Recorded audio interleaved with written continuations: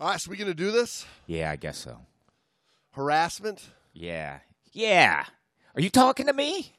What do you mean? What do you got that girly looking shirt on for today, Brad? What do you mean I look good when I bend over? That's harassment. Who's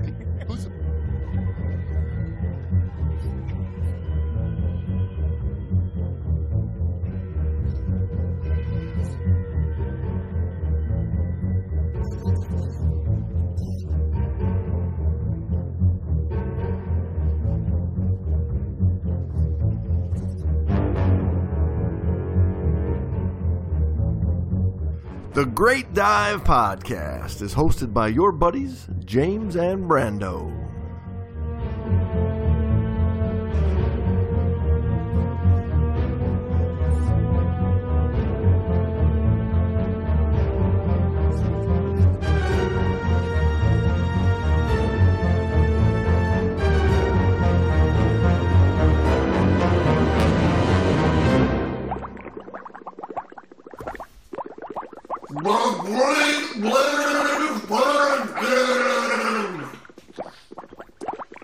All right, so we going to do this? Yeah, I guess so. Harassment? Yeah. Yeah. Are you talking to me? What do you got that girly looking shirt on for today, Brad? What do you mean I look good when I bend over? That's harassment. Whose glasses are those? Your sister's? It's a different kind Did you get those from your sister? Nice mustache. Your mom show you how to grow that? What are you, 12? It's a nice mustache for a girl. Yeah. Yeah, that's a little bit different kind of harassment. You know, the funny thing is as I'm trying to look and get some more, information and resources for doing this, if you type up harassment. Oh, come on. This day and age?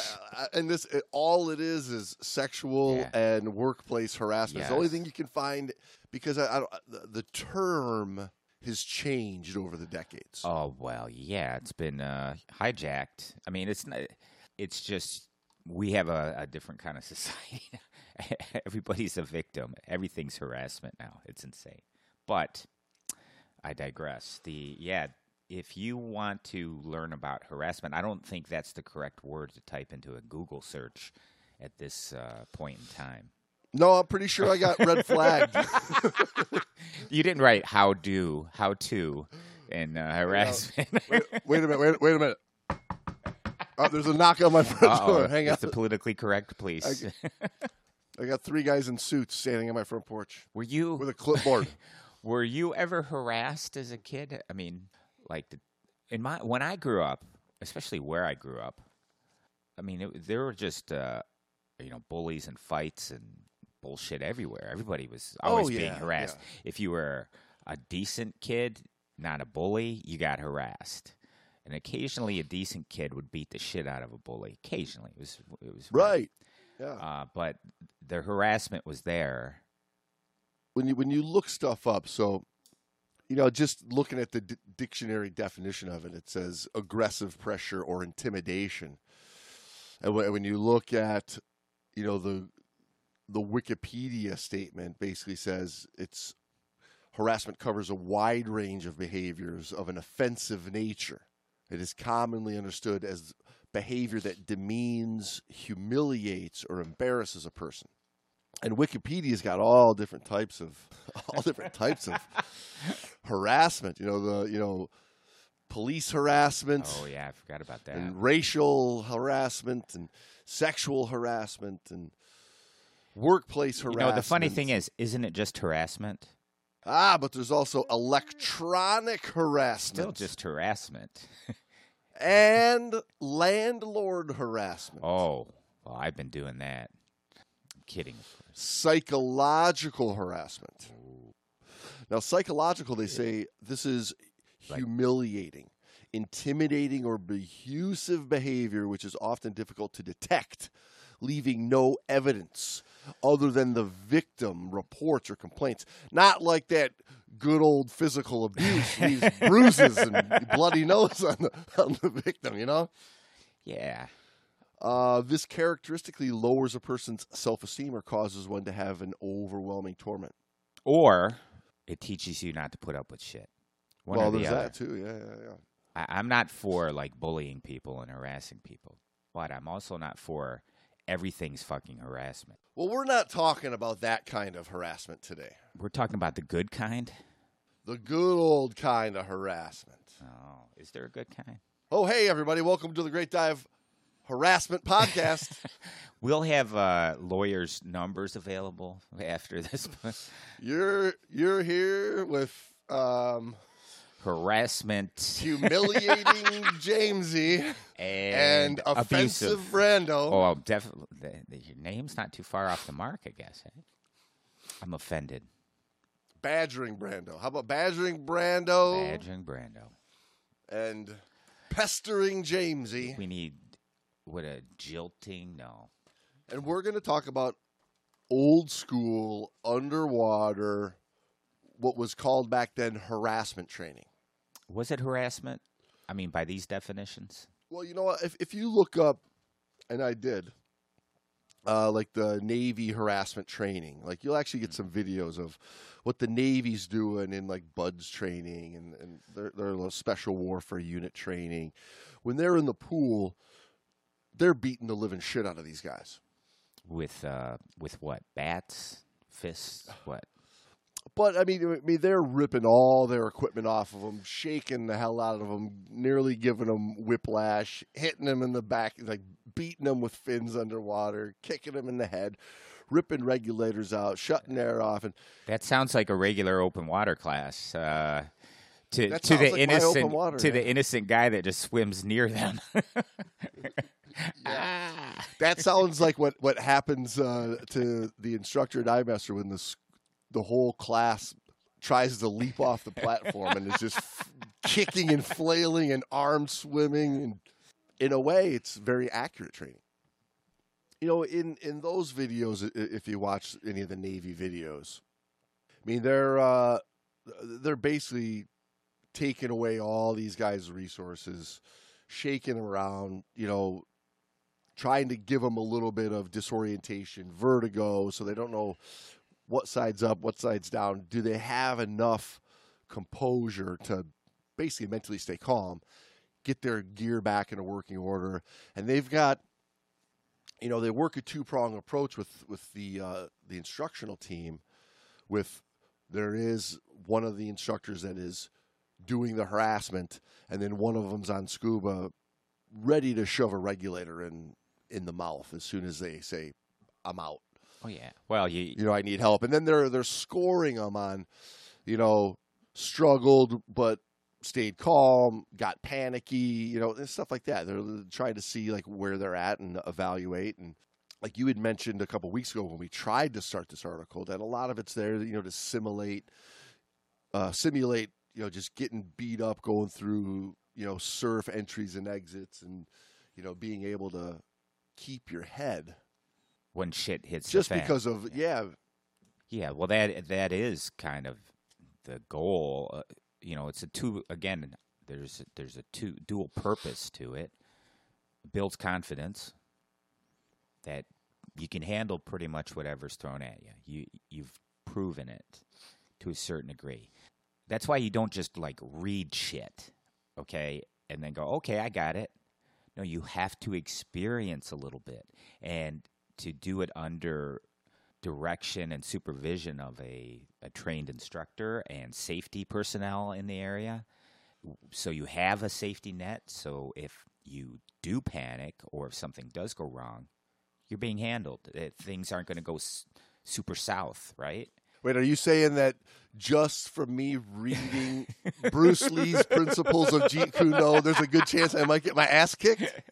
Yes. Doing a step-by-step tutorial of how to change a tire, you know, where you can go, put car in park, pause, okay, go, put the car in park, okay, get back out of car, okay, pause, get out of car, you know, and go through and change your tire is different than saying that you watched how to change a tire and on the fly, I'm going to join a pit crew in the in the Daytona 500 Yeah. and change a tire like right now.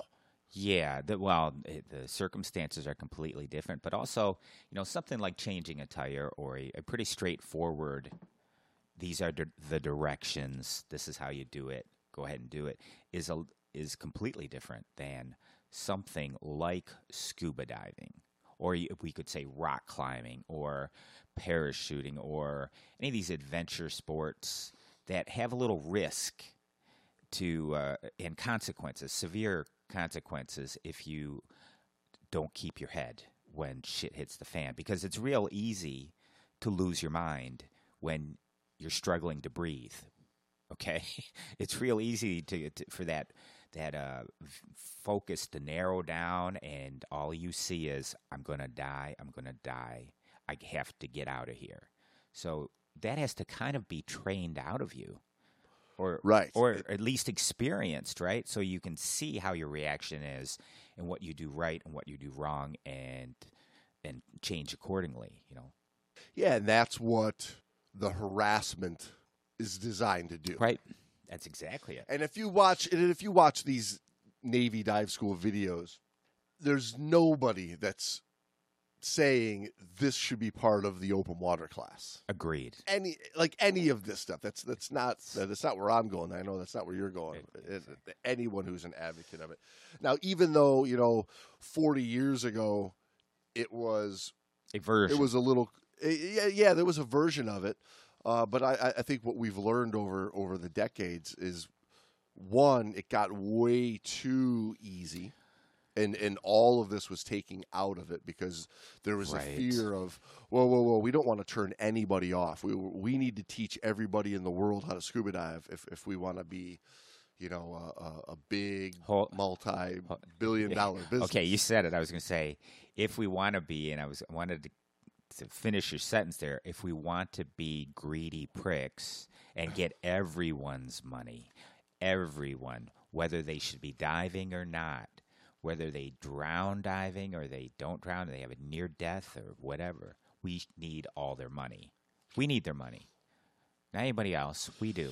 Right. And then that problem was that letting everybody go is people were getting cards that really didn't have a solid train. Like, well, they got good training, but it's so sugar coated that there's not a thought in the world that something could really go wrong. And if something does, you could just go, come from the land of the ice and snow. Thankfully, they listen to the Great Dive podcast. And there's going to be like a mermaid floating at the surface with you to hand you a mimosa cocktail. Yes. And yeah, exactly. Well, yes, that's a fairy tale world. It ill prepares you for reality if you are not very aware of the consequences of not handling various little emergencies underwater. And the other thing about being underwater is it's completely unpredictable, right? It's not guaranteed you're always going to have the same place you're diving, or the same type of diving you've been trained in. You don't know what you can run into down there.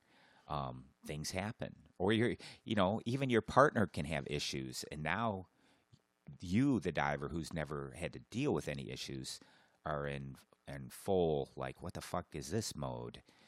Yeah. I mean, the same exact dive site, the same exact place. There's so many variables underwater that could take place that even the same dive could be a completely different dive on any given different day. Agreed. Yeah. So, that I think, but you and I both agree that the mainstream fast food approach to instruction of scuba diving and certification of scuba diving ill prepares the open water for the reality of diving in some circumstances. Again, we reiterate here, 30 feet max kind of is where you should be out of an open water class at the current way they train. You're following the dive master, in a group with supervision on the surface as well. That is the reality of it. The problem that you and I always come back to is they sell that student the idea that they're way Right. more trained than they really are. You're certified for life, right? You're certified for life. That's why you see Recreational limit, 130 feet. And the other thing is, the bailout, the go-to solution is to go to the surface and fix whatever problem you got. That's their go-to solution. You can always just go to the surface. Whether you do a controlled emergency swimming ascent or you full out blow and go and blow your weights, whichever nonsense you decide to choose as your way out of your predicament, you have that. And 30 feet probably okay. It's not a huge deal. But if they start stretching it, because hey, they do recreational because certified, they do. yeah. Shoot, 100 feet.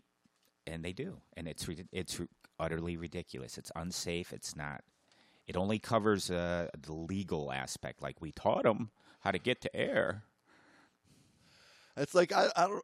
If you and I took a rock climbing class, I wonder if there would be a bailout. Like, you can always just jump back to the bottom. Just go to the bottom. Fix your knots. If things get out of control, just go to the bottom. I don't know what their bailout is. Yeah. All the way to the bottom.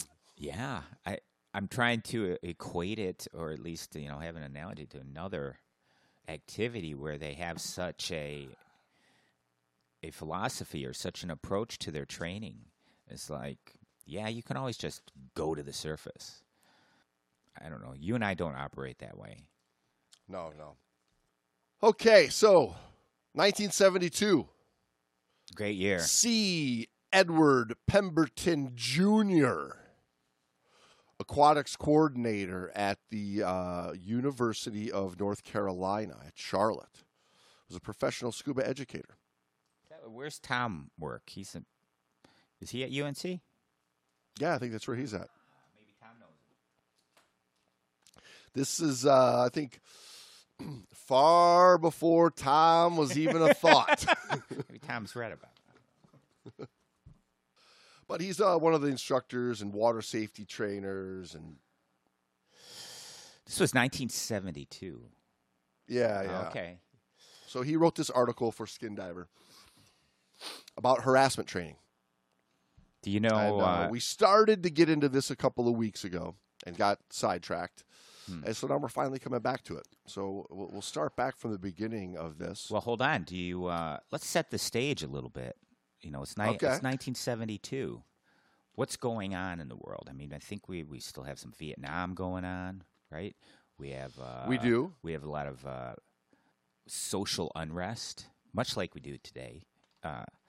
With demonstrations and the hippie movement and LSD and all kinds of great stuff going on. What were the good songs back then? How old were you, James? How old were you?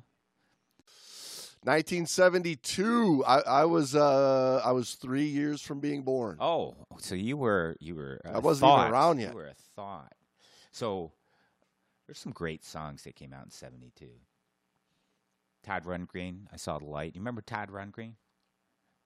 One of the most successful music producers and music artists of all time. Yeah. Anyway, he was big, and Elton John was big. Rocket Man, 1972. Anyway, great time. Dr. Hook in the medicine show. Do you like Dr. Hook? Cover of the Never heard of cover of the Rolling Stone. Oh, that Dr. That's Hook. fucking Dr. How could Hook. I forget? Their whole repertoire of music is incredible. They were hilarious. They were talented. They were great. Yeah. Anyway, Sylvia's mother, Dr. Hook, was up there. It's So Nice to Be With You. Remember that one? Come on, Roberta Flack. It's the first time I saw your face. That's our song, man. Anyway, that's the time. That's my era of music. That's what we play around this house. Turn off that goddamn. Now I'm starting to understand. You could be putting on an old Stooges record, but instead you're putting in Roberta Flack. I love me some Roberta Flack. All right, everybody. So, old C. Edward Pemberton Jr. says that harassment is a phase of scuba training that is commonly conducted after all formal instruction and practice have been completed. That's one part of a misconception with harassment training, that it was just right from the get-go. Yes. It was just it's a section. You don't get like, hey, welcome to Navy Dive School. You cocksuckers, drop down, give me 25, and banging on the back of their heads with the scuba tank. No, first you got to learn how to scuba dive. And then they do that. Right. Harassment has been reportedly carried out in many ways, some of which are 1, inverting the diver, pulling off his face mask, pulling out his regulator, and then cutting off his air. 2, sticking pins in the student's arms and legs. Remember we talked about that.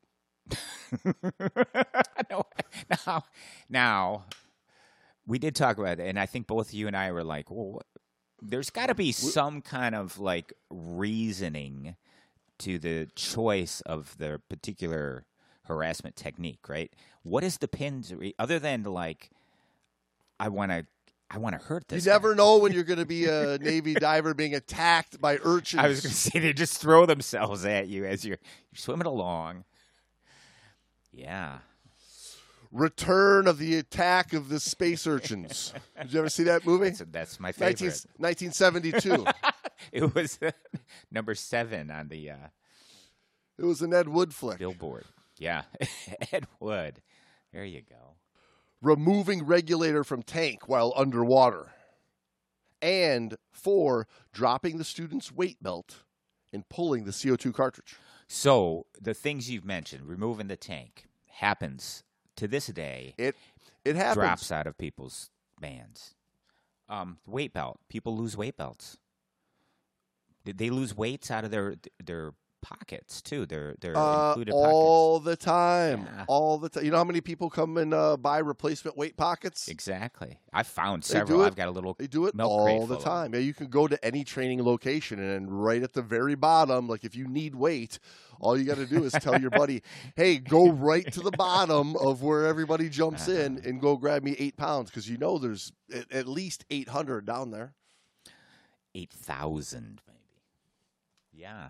I mean, those are practical situations you can find yourself in that, thankfully, if you learn how to deal with them in a controlled manner with a trained instructor and a safety personnel, you're that much better prepared when it happens. I mean, as an instructor, how many times have you been kicked in the face by a student? Never. And by never, I mean a million times. Right. I know when the student's like approaching me, and they're like, "Oh, they don't have that backwards kick down yet, so they got to do the turnaround." I've got my forearm up because I know the kick to my face is coming. Right. It's just you're doing the wax on, wax off. Yeah, right. Because you know it's coming.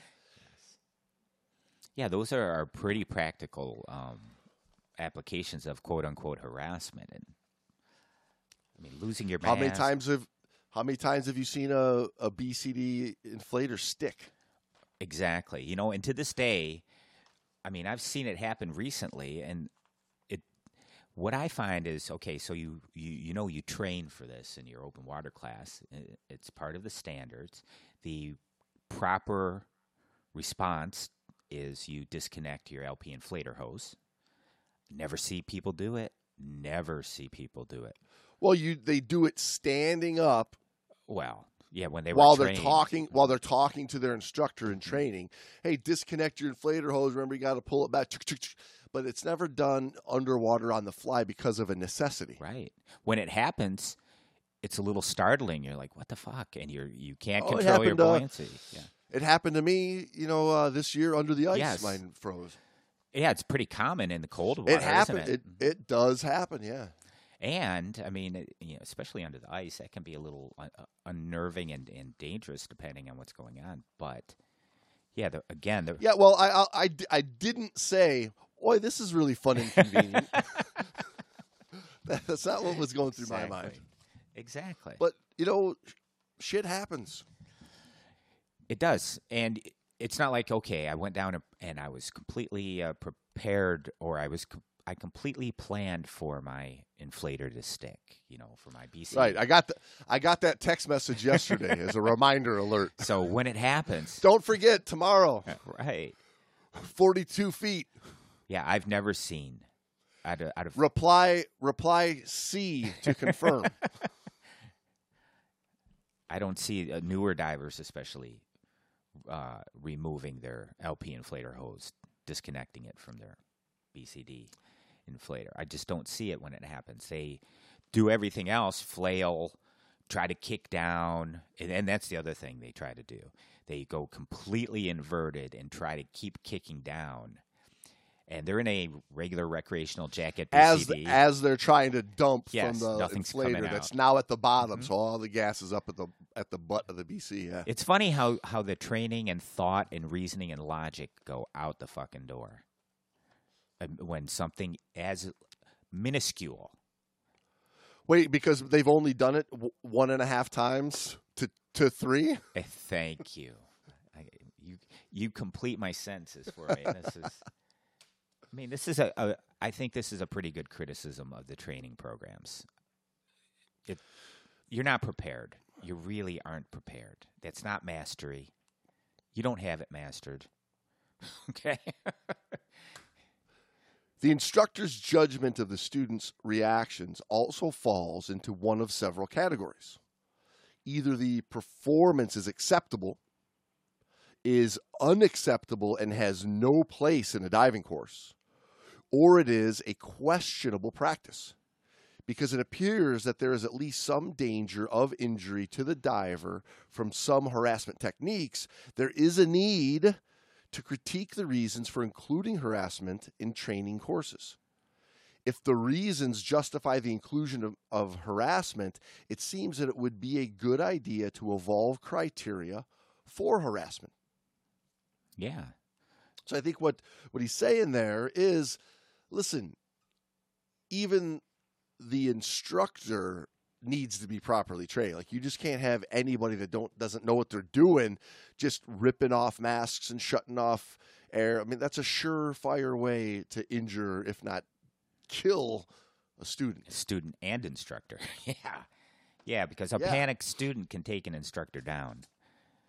If they're not prepared, if they're not trained correctly. And in your 120 dives that you have under your belt as a newly minted instructor, for fuck's sake, you're not ready. I don't care who you are. Not for harassment training whatsoever. No way. Yeah, not for a panic diver like that. Yeah. Now he says, before qualifying the need for harassment, we need to ascertain or describe the desired results of our instructional programs. 2 general schools of thought are, 1, the student who has a diving certificate should be able to do every type of diving the day after graduation, including wreck diving, cave diving, and ice diving. Hang on.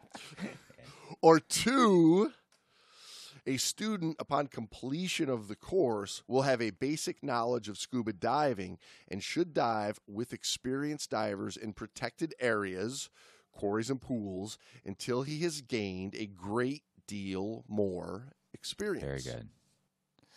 Yeah, who said number 1? Does anyone really believe that number 1 option? Does anybody really approach diving like that? Like you would receive all your training and now you're pretty much good to go with anything. I don't. This is an exaggeration of that, but again, we talked earlier about so many divers, they get that open water card and they're like, I'm good to 60 feet, but I can really go to 130.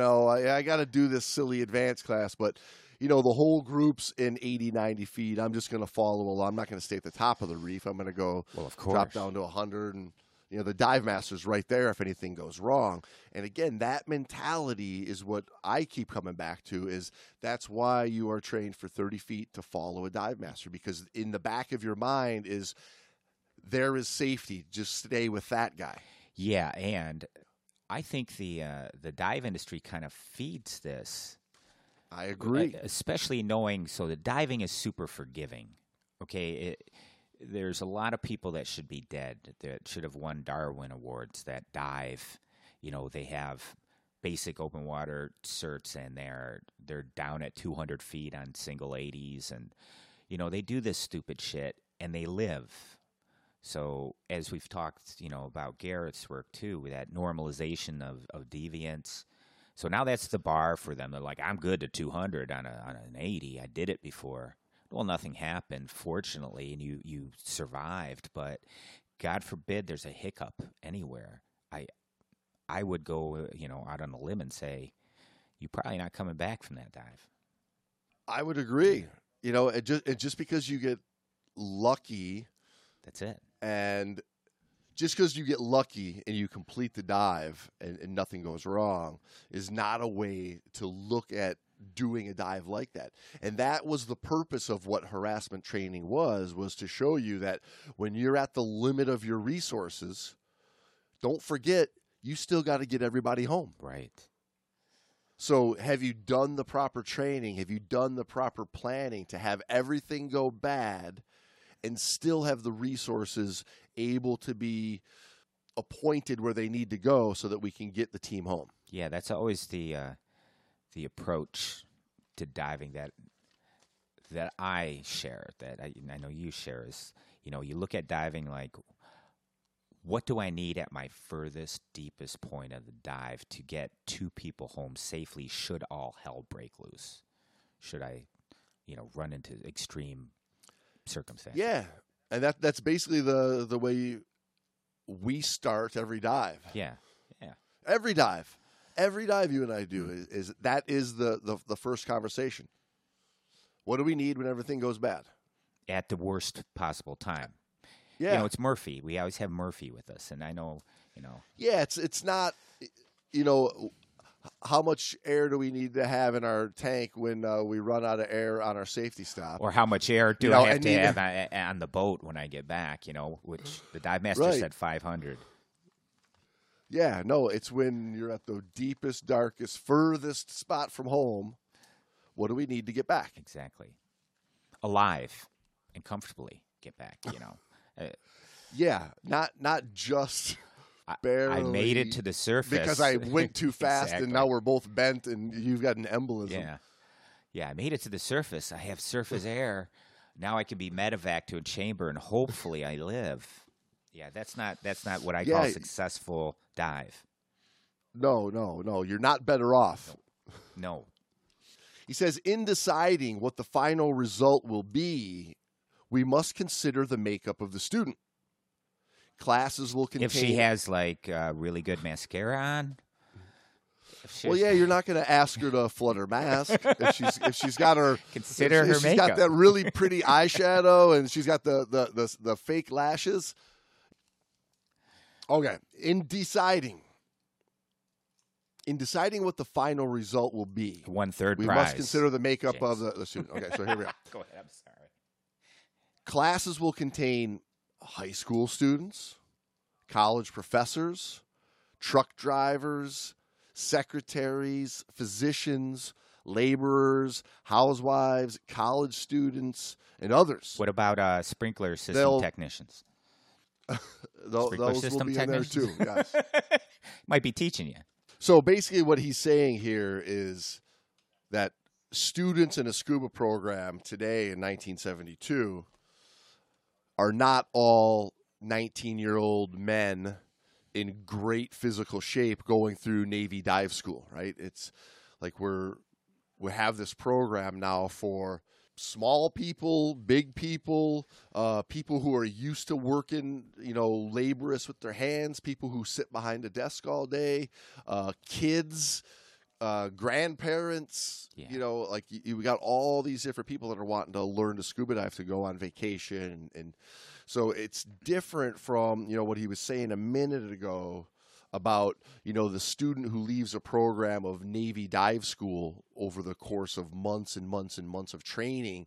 Might they be ready to do shipwreck diving and cave diving and deep diving and every kind of diving because they went through an intense schooling for, months, all day, every day versus a weekend scuba class. So he says the goals and the capabilities of the student should be taken into consideration. It is unreasonable to expect every student who completes a course to be ready for an 85-foot ocean wreck dive on his first dive after only 1 or 2 open water dives that may have consisted of going 40 feet deep into a quarry for perhaps 20 minutes. Holy shit. The amount of time needed for a person to progress to an advanced dive will vary considerably from person to person. Some learn quickly, while others do not. It is unadvisable to make a course so rigid that we lose sight of the fact that it is a basic course and that the student will need to learn more after certification. Mm-hmm. He says, taking all the above into consideration, I assume that the final result will be a safe diver who will have the knowledge and experience from which to attain more knowledge and experience that will enable him to participate in more advanced aspects of diving. 2 objectives of harassment are, 1, he says, to test the ability of the student to cope with different developments which may occur while he is scuba diving, and 2, to help the student gain confidence to react safely in an emergency. Well, there you go. So training you for an actual situation that could and does commonly happen, and to give you confidence. Isn't that what we've been saying? Yeah. Yeah, absolutely. And that doesn't mean that you go down and you turn the diver's air off, rip their mask off their face, unclip their BCD, snap their tank out of their tank strap, pull a fin off, punch them in the back of the head, stab them in the spleen with a dive knife. I hate when that happens. Not entirely off the table, but I hate when it happens, yeah. But for a basic open water diver, they should know what it's like to lose a mask, without being asked, and be able to, put their mask back on and clear it. That's a pretty simple and pretty likely thing to occur on a dive. I don't think that's asking too much, right? And as the diver grows in ability and the diver grows in training, the complexity of what they're calling here harassment, like what we call just intensity training, incorporating that law of intensity into the practice becomes more and more. So swimming around in the pool and losing a mask is different from being out in open water and losing a mask. Yeah, at 130 right? There's a level feet, of complexity. Yeah, losing a mask in 20 feet of water just above the bottom is way different than losing the mask in 130 feet of water while you're actually in 500 feet of water. It's a totally different level of complexity to the skill, right? So you've got level 1 skills, level 2 skills, level 3 skills, and you don't give somebody who's at level 1 a level 3 intensity of a skill. And doing a mask clear while you're on a line because you had to blow a marker bag, now that mask skill is complex because you're adding additional things in. So that's where this is not a level of training that just any instructor should try to incorporate. You need to be working with an instructor trainer who can teach you how to think through this so that you're actually doing it for the better good of the divers. Yeah, not to mention, James. Not just to beat them up underwater for your ego. Right. For your ego, right? Yeah, that's what I was going to comment on, is not to mention the makeup, the psychological makeup of the instructor can't be a psychopath. Cannot be someone that likes to hurt people. Okay, that likes to see people struggle, that gets some kind of power trip out of it. So you have that. The losing your mask too, James, completely different in reality than how you're trained in open water. And I always think of, when losing a mask, I think of like even the quarry down at the bottom. Okay, so you jump in the water, it's 70 whatever degrees at the surface. You go down the bottom, it's 39. Now, if you've ever had to breathe without a mask in 30-ish degree water, the initial water on your It face. takes your breath. It does. It changes your breathing pattern. It's involuntary. I mean, it just sucks the air out of your chest. Like, you know.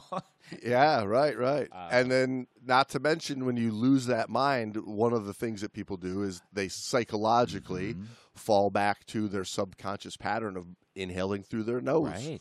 Oh, yeah. They can't catch their breath, so they start breathing faster at depth.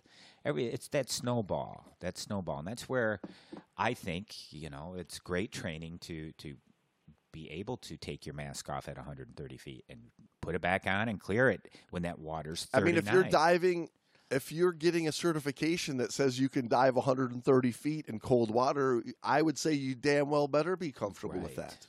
Just be careful.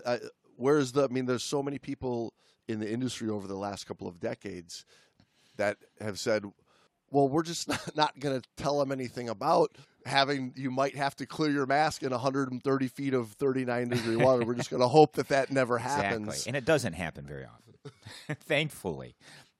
Well, not everybody's doing that kind of diving. And, I mean, not that that's super difficult diving. It's just that the majority of people going through the classes, the majority of certified divers don't pursue diving for any length of time. They do it maybe once or twice a year in the beginning, and then they leave, and we lose them. Okay, so then give them a certification for that. Right. That expires after a year or two, that limits them to 30 feet of water. They've got to be holding the dive master's hand. Sure, if that was the case, I'd have no problem with it. Go for it. Oh, you'd save a lot of lives. You'd save lives there. Yeah. It's crazy. But that's not what's happening, as we know. It's a certification for life. It is. You can immediately go rent takes and go as deep as you want because you don't have to be with anybody. Mm-hmm. So you've got a card that lets you dive way beyond your training. It's marketing. Experience. That's the problem. That's a fucking marketing thing. That's what people wanted. They saw the value in. I don't ever have to go back, and I can dive wherever I want within this very wide limit. Right, this very wide range of diving. Every element of a harassing exercise should relate to or fulfill one of those two objectives. Right? Yeah. Test the ability for the student to cope with different developments and help them gain confidence. Well, the gain confidence is, that's kind of a catch-all, so I think you might have to even be tighter with those, in my opinion, because you could say, I fucking, cut him out of his dry suit underwater so he'd gain confidence. I'm like, well, come on. Right. Ridiculous. Yeah. There's a limit to that gaining confidence thing. So Again, that's why you need to. It's not just I've got my open water instructor card. Yeah. I'm going to start harassment training my students. No. Some basic ground rules for ensuring that the exercise will help meet those objectives are: 1, be safety conscious. Plus, if an instructor does something to a student, he should assure the safety of that student. For example, if an instructor turns the air off, he must take appropriate action if the student panics and swims for the surface without exhaling. 2, every stunt should relate to a possible diving accident. For example, turning off the air simulates going on reserve. A blacked out face mask simulates diving in near zero visibility. Let me ask you something, James. Not to interrupt you, but I do have to interrupt you. The turning off the gas thing, I don't know. I don't see a lot of point behind it. Have you ever or even heard of, like, I'm breathing, I got nothing? I do get the low on air because you start to feel the resistance, but you have to be aware, So I don't know, is there a way to simulate that versus you just shut off the air? Because that's not reality in my experience or even stories that I've read. You just don't hear of it. So again, it's something that in overhead training makes more sense, right? That's why you start to see that where you could have a left post that rolls off while you're breathing off of a necklace. That's practical in that. Yeah. But again, so that's where the instructor needs to be trained. Yes. How to teach this way from an agency that that knows how to incorporate this, and there's few of them out there that do. Well, yeah, because you can't put someone with 100 dives under their belt through training that will encompass how to handle a diver that's panicked from your quote unquote harassment training. Yeah, no kidding. I mean, most instructors that are teaching a class of 8 students on a platform, like, they are ill prepared and out of position for one of their students to probably have a real issue, if it's not the one that they're directly in front of at that moment. Oh yeah. Right. So let alone trying to incorporate an out of air into the mix. Forget about it. That's I'd like to read that lawsuit. That's not going to be a pretty one. No, it's just thankful that none of that crap happens. That's all. Number 3 says each stunt must have some measure of success attainable. To force a person to failure may cause him to lose faith in himself and panic when a simple emergency is presented. We could think of stunts that would make even Jacques Cousteau bolt for the surface. But would we be fulfilling our objectives? Right? And that's the law of effect. Right? You've got, when you're trying to do this, you're trying to put this into a situation where you're building their confidence because they're getting a good, pleasurable, confident, good decision-making reward subconsciously. That's what's called good instruction. I mean, if your whole point of your class as an instructor is to put people at their breaking point and then that's it, I mean, you're missing the point of teaching, right? Are you sharing the underwater world and what can be available and how to handle it and how to be prepared? I don't think you're sharing that. I think you're personally trying to satisfy an inner need to dominate someone to the point of, I'm better than you. Watch, I'll just make you cry under here. If the last thing that you add to your stunts is emptying your external discharge valve on top of them as they're just flailing, you're probably an asshole instructor, right? Yeah. Have you ever known anybody to do that?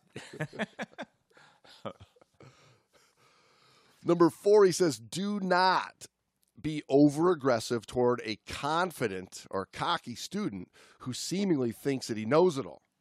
To teach him a lesson may just break his confidence in himself and cause nervous apprehension. Many persons who appear to have a superiority complex are really covering up a feeling of incompetence. Agreed. You don't need a Psych 101 for that. To see the biggest mouth on the boat is usually, or if not always, the worst. Talk. Yes. Talking shit. Yes, the worst diver. Where I come from, we call that talking shit. Oh, yeah. It's that, too. It's talking shit, man. Instructors should not engage in horseplay. An instructor whose air has been turned off may not be able to handle the student he's harassing. And again, this is where, like, you need to know what you're doing. Yeah. And you need to be properly trained by an instructor trainer who's able to teach you this. And you don't screw around because you're taking away everybody else's resources. So to me to play a joke on you of taking away one of yours when you're counting on needing everything to help one of them when they make a mistake. Well, you're working, man. That would be a Yeah. surefire way. And again, like as an instructor for yourself, you've got to be prepared that you may have made a mistake in your own gear. Oh yeah.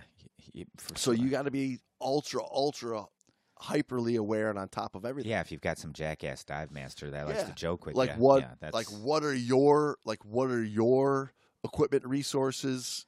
You know, what do you have? What do you truly have? Your positioning has to be so much better than just taking a couple of students in the water. Your control has to be so much better. Your ability to interfere, but not in a way that's going to take away from their ability to control themselves, right? You need to be in that much control. And 3-dimensionally in the water column, that takes an amazing amount of buoyancy control, balance, maneuverability, awareness. Yeah. It's a difficult task to have an instructor that's got that ability. Yeah, well, and that's a talented diver. That's why we talk about 100 dives doesn't cut it, and I think you touched on something that kind of explains how we got where we're at. When you make instructors out of 100 divers, okay, and then they go on to become instructor trainers as soon as they possibly can. After being an instructor, they have extremely limited. Ding. Yeah. So it just keeps passing on. So, I mean, you look at these instructors that do nothing but teach. The majority of their dives, 40 feet of water, pool, right? That's what they do. That's all they do all day long. And so they start churning out these numbers, right? They have tons of numbers, so they want to become an instructor trainer now because they can make more money at it. And, of course, the agency says, hell yeah, we'll take your money, and we can always use you because you'll make more instructors. When you don't have the experience and you don't have the abilities and you've never been shown what it should look like, all you're going to keep doing is creating this, what we have right now, which is a lot of inexperienced instructors that can – yes, do what they've been taught, which is turn out fast food divers, which, again, we go back to their fast food divers are prepared for 30 feet under direct supervision and hand-holding of a dive master. They're not really prepared for diving on their own. Students should be harassed only with stunts that they can have a good chance of successfully handling. Putting the above principles into practice can be done in many ways. And then he goes to list a couple of examples. But that's that's knowing how, as an instructor, to incorporate what we call at UTD critical skills. Yeah. Right? So on the dive, okay, we're going to have a mask failure. Okay, on the dive, we're going to have an air share that we need to do. Or on this dive, we're going to have a valve failure that you're going to need to determine, is it fixable, is it not fixable, right? And then there's different levels of those, and there's combinations of those that increase the complexity of it. Yeah. That's what you as an instructor need to be able to know. Is what he's saying there on that seventh point is the whole purpose of it is to build their confidence so they can handle this emergency in this environment at this level that you're going to give them a card to go do and go dive. So you wouldn't expect them to handle an emergency at the open water recreational 1, recreational 2 level that, somebody who's going through, cave trimix level training would be doing, right? The intensity is going to be way different at that level. And that's part of the instructor's qualifications. They know how to gauge that. They know how to measure that in their students as they progress. I mean, that's how they're assessing their students, where they're at, what they can handle, what will allow them to grow, and what would be too much you wouldn't do. And, you take it accordingly. Yeah. And now old C. Edward Pemberton Jr. goes through a couple of these old 1972 harassment training protocols that they were having some instructors bring into the game. That's a pretty good name, C. Edward Pemberton Jr. It is a pretty good name. I want to be, from now on, I want to be called B. Charles Schwartz Sr. Not that I have a junior. Copy that. Or Esquire. Copy that. Okay. He says, instruct a student to attempt to swim in a large circle from shallow to deep end and back. During this time, the instructor and assistant instructors will do a few or all of the following. 1, turn off air. 2, pull face mask off. 3, pull regulator off. 4, wrap student in net. 5, wrap or hook hose on tank. 6, invert the diver. 7, drop student's weight belt. 8, release the sharks. 9, 9. Release Noogie the Patrol. Kraken. No, release the Kraken. Release the Kraken on this guy's ass. He's going down. You forgot Yes. noogies Now, too. Did you get the so noogies? again, so keep in mind this is in a pool that he's talking about doing this, and some of them are practical, some of them are silly, some of them are holdovers from that old military training, dive school training that aren't really practical for your mom and grandma and my grandma would have aunt destroyed and uncle, a class like that. taking a class that because they're going on a cruise and they're going to do one dive, in Grand Cayman, off the cruise ship. Totally not practical for that level, but some of them are. Right? Do you remember that scene in the deep? getting like a hose wrap, like getting a hose hooked or wrapped on something at an unexpected time. That is not unlikely for an open water dive. No, it's extremely or a flooded mask that they weren't expecting to get flooded. That is not an unlikely thing for a diver of that level to face. Now, getting their air shut off, might be a bit extreme for an open water diver swimming along the pool, when they're trained for a 30 feet of water following the dive master, But aren't you that much better prepared or more confident when you dive if that has happened to you in the pool and you handled it with like no problem? You just went back and turned your gas back on. It's not that big of a deal, and it does build confidence tremendously. And they do have that in the skill requirements for an open water class. Yes. Right? Hey, turn on a tank valve. Now in there. Wow. I know. I haven't seen any of the newer requirements. Now, when you see how many people do that, is they say, okay, we're going to go to the shallow end of the pool, stand up, and have your buddy turn your air on. But if you're going to experience this, it's probably going to be because you jumped in the water and didn't have your air on. That's exactly right. So wouldn't it make more sense to do this in the water yourself? Yeah. Like not standing up in the shallow end. Yeah. I mean, just think of the life. If it's going to happen, that's how it's going to happen. He says, upon completion of the exercise, the student should be critiqued and congratulated. If the student does not complete the test, he should be allowed to rest, and the instructor should encourage him to relax and not worry about the failure that he has just experienced. Even if the instructor feels the student does not have what it takes and wishes to discourage him from scuba diving, the instructor should still give the student a second chance. This will better serve the student to either dramatically demonstrate that diving is not for him or demonstrate that he has the capability of becoming a good diver. Yeah. Well, yeah.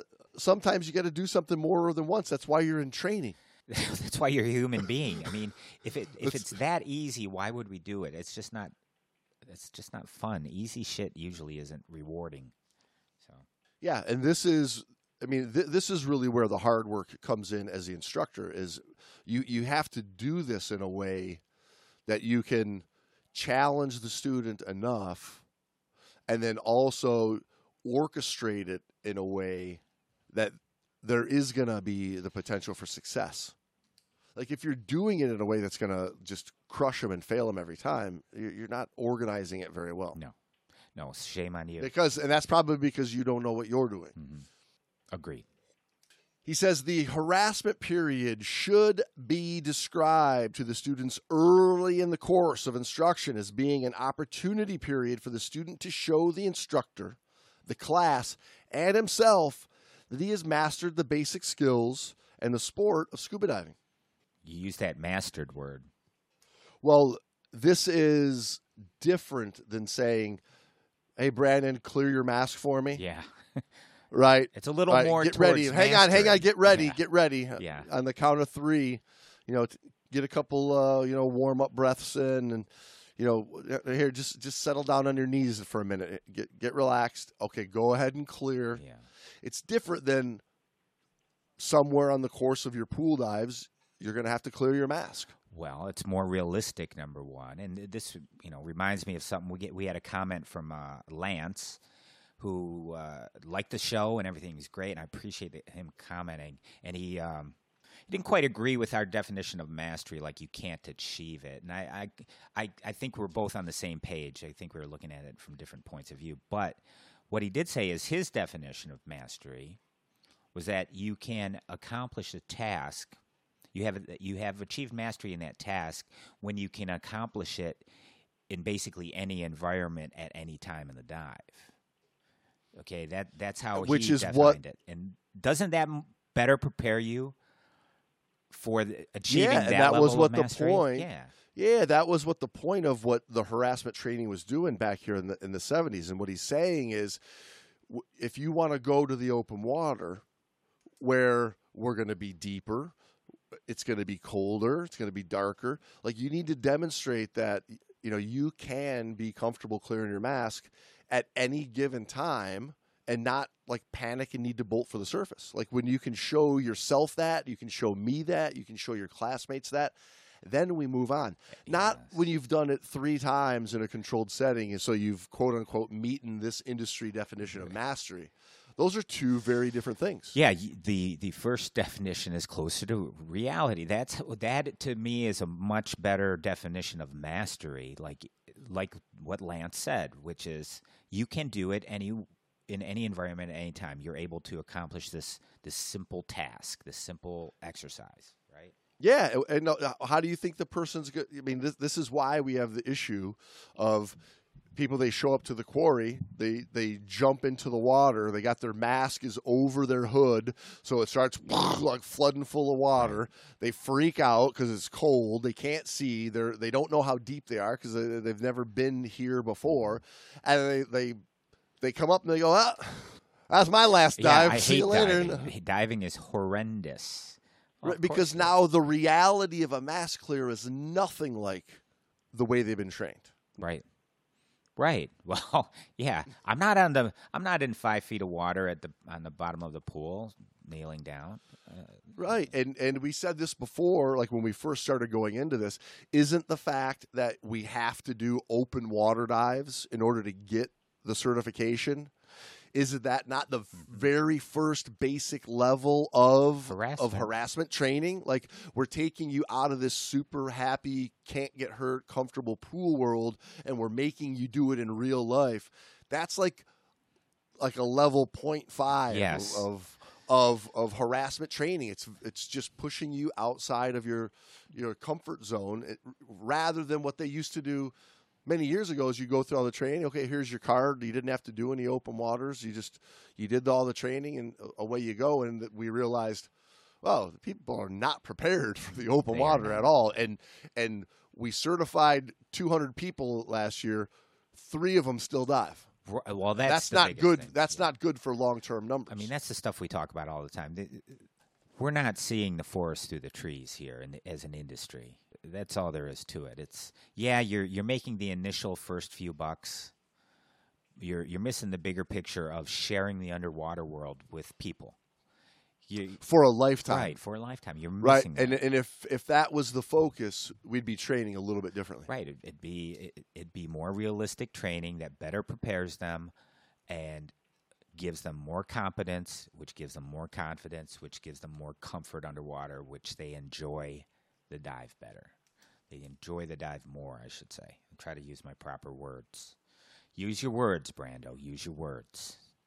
Okay, his last paragraph, he closes out by saying, harassment is a vital part of any scuba course. Just as an infantryman will perform better having undergone battlefield indoctrination, and a pilot will perform better having practiced stalls and engine failures. Mm-hmm. The scuba diver will be better trained to meet the emergencies of diving, should they ever become a reality. Yeah, I don't know if the battlefield one is a good comparison, although it is a semi-accurate one, but it's not. I think it scares like I'm not going into battle. I just want to go look at fish, man. But the pilot one's better because you're going to have engine failures. You're going to have downdrafts you run into. You're going to have issues with your aircraft. Equipment issues.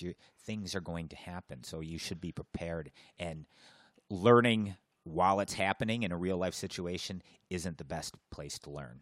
That's because the consequences are pretty radical. Yeah, absolutely. And life changing. And I don't know. Harassment's kind of, I think the misnomer, just the name scares a lot of people off, right? I think if you. I think you're right, especially the younger people today. It's it's a buzzword. Just hearing, right now. Yeah, just hearing the word is stressful enough, But if you can go back in time and we're reading an article from 1972, the word, meant something different than it goes by today for the most part. Can we learn something from what old C. Edward Pemberton Jr. was saying in this article, and does it make sense? I don't know. What do you think, people? What do you think, listeners of the Great Dive Podcast? Send us a message and let us know. Should we, as an industry, revisit the thought of harassment training in a typical scuba class? Is this no way? How could you dare think something like that? What are your thoughts out there, people? No, I'm curious what people think. I'm curious what the general public thinks of that. And again, I hope we explained it well enough that they understand when we say harassment, we do mean intensity training or giving the student a more realistic situation in which they can demonstrate that they do have the ability to remedy the issues that are thrown at them calmly. And what else it does is shows them, hey, this stuff works. What I've been taught really works. I can have some confidence in myself and in my education that should the shit go south, I don't have to just bolt to the surface and, do the Zeppelin immigrant song all the way up and, pray that I live. I don't have to do that. I can handle it. And then move on to my dive. A lot of times you just handle it and keep diving. It's not a dive ender. It's just a minor little inconvenience, a blip on your radar. Yeah. Now we learn how to solve our problems underwater. So, yeah, if you call it like we say, like intensity training, so we're going to turn up the heat a little bit on you. You learned how to do the skill. You, from the instructor's viewpoint, and this is where it's very important that the instructor's well-trained. Just like you talk about, the instructor has to have their shit together. The instructor has to be aware of where the student is in their training and kind of have a good idea of the psychological makeup of the student. I don't mean you got to break down their psyche. What I mean is you got to say, well, this guy, this girl, they're ready to take it up to the next step, or we need to work with them a little bit longer so they have the skill down to where it's almost muscle memory. It's almost a reflex that the mask gets knocked off, they put it on and boom. And we keep using the mask thing because it's a common one and it happens in real life, and it's a big impetus to the snowball of panic starting. Right? Yeah, no kidding. I mean, that's the big one. Yeah. So, we use that one, but you can apply it to a number of different skills, from the buoyancy control to losing a fin strap. There's a number of issues that can go on. SPG failures, regulator failures, BCD inflation issues, getting tangled up in line issues, especially when you're working with a line, when you are blowing that marker bag, right? Yeah, anything that you use underwater, you can have. You're gonna have a potential to have problems with it, and if you haven't trained having the problems with it, you're gonna be having a training on a fly really session. Bad learning lesson somewhere in the future. That's not going to be ideal. So let's just do that part in the controlled time. Yeah. Instead. Yeah, when do we get so soft? It's just the thing, James, is I think the intensity training would take more time, right? Because some people, as it stands right now, they aren't ready for intensity training out of the average class. Oh, let me make it very clear. Yeah. They are not. No. Right. I'm not saying that with what a typical student receives out of a typical class, they are not even close to being ready yet for this type of training. So that would take more time. And then just the intensity training itself is an addition to the already lame-o classes, the already, fast food approach to diving. So what we're getting at is the regular open water class would have to be extended. You would need more time Correct. underwater. Yeah. And that means it costs more money to train people, which means you have to charge more money to train people. But, my thing is, people don't have a problem shelling out money for something of value. I mean, that's been proven. People will pay, you know this, James, they'll pay thousands and thousands of dollars for a dive experience. They'll, just for the experience, a couple of dives.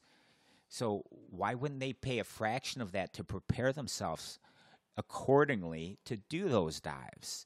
Because the guy down the road's going to give me the same card for $99. But you're not prepared. I mean, that's what we're trying to get at is you have the card, but you're not prepared. His card's got a gold back to it, even. Exactly. I mean, we're falling for marketing shit. That's all we're doing. We're falling for marketing and lawyers and ad men. All right, everybody, you tell us. What do you think? Should we revisit harassment training in the scuba world? Send us a message. Send us an email. Send us a story.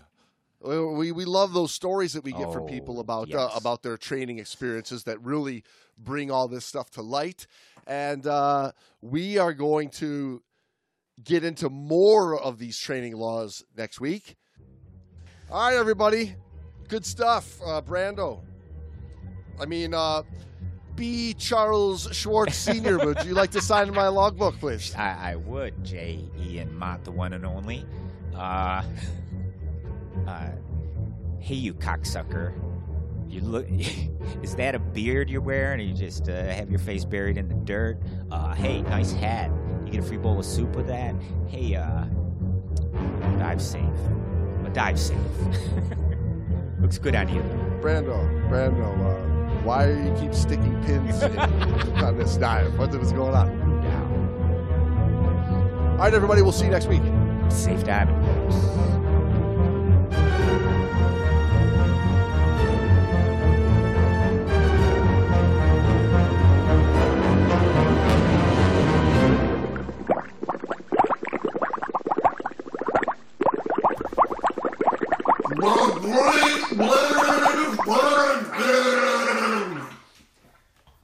Well, one of these days when TGDP hits that big windfall, we can, have a full-time sound engineer.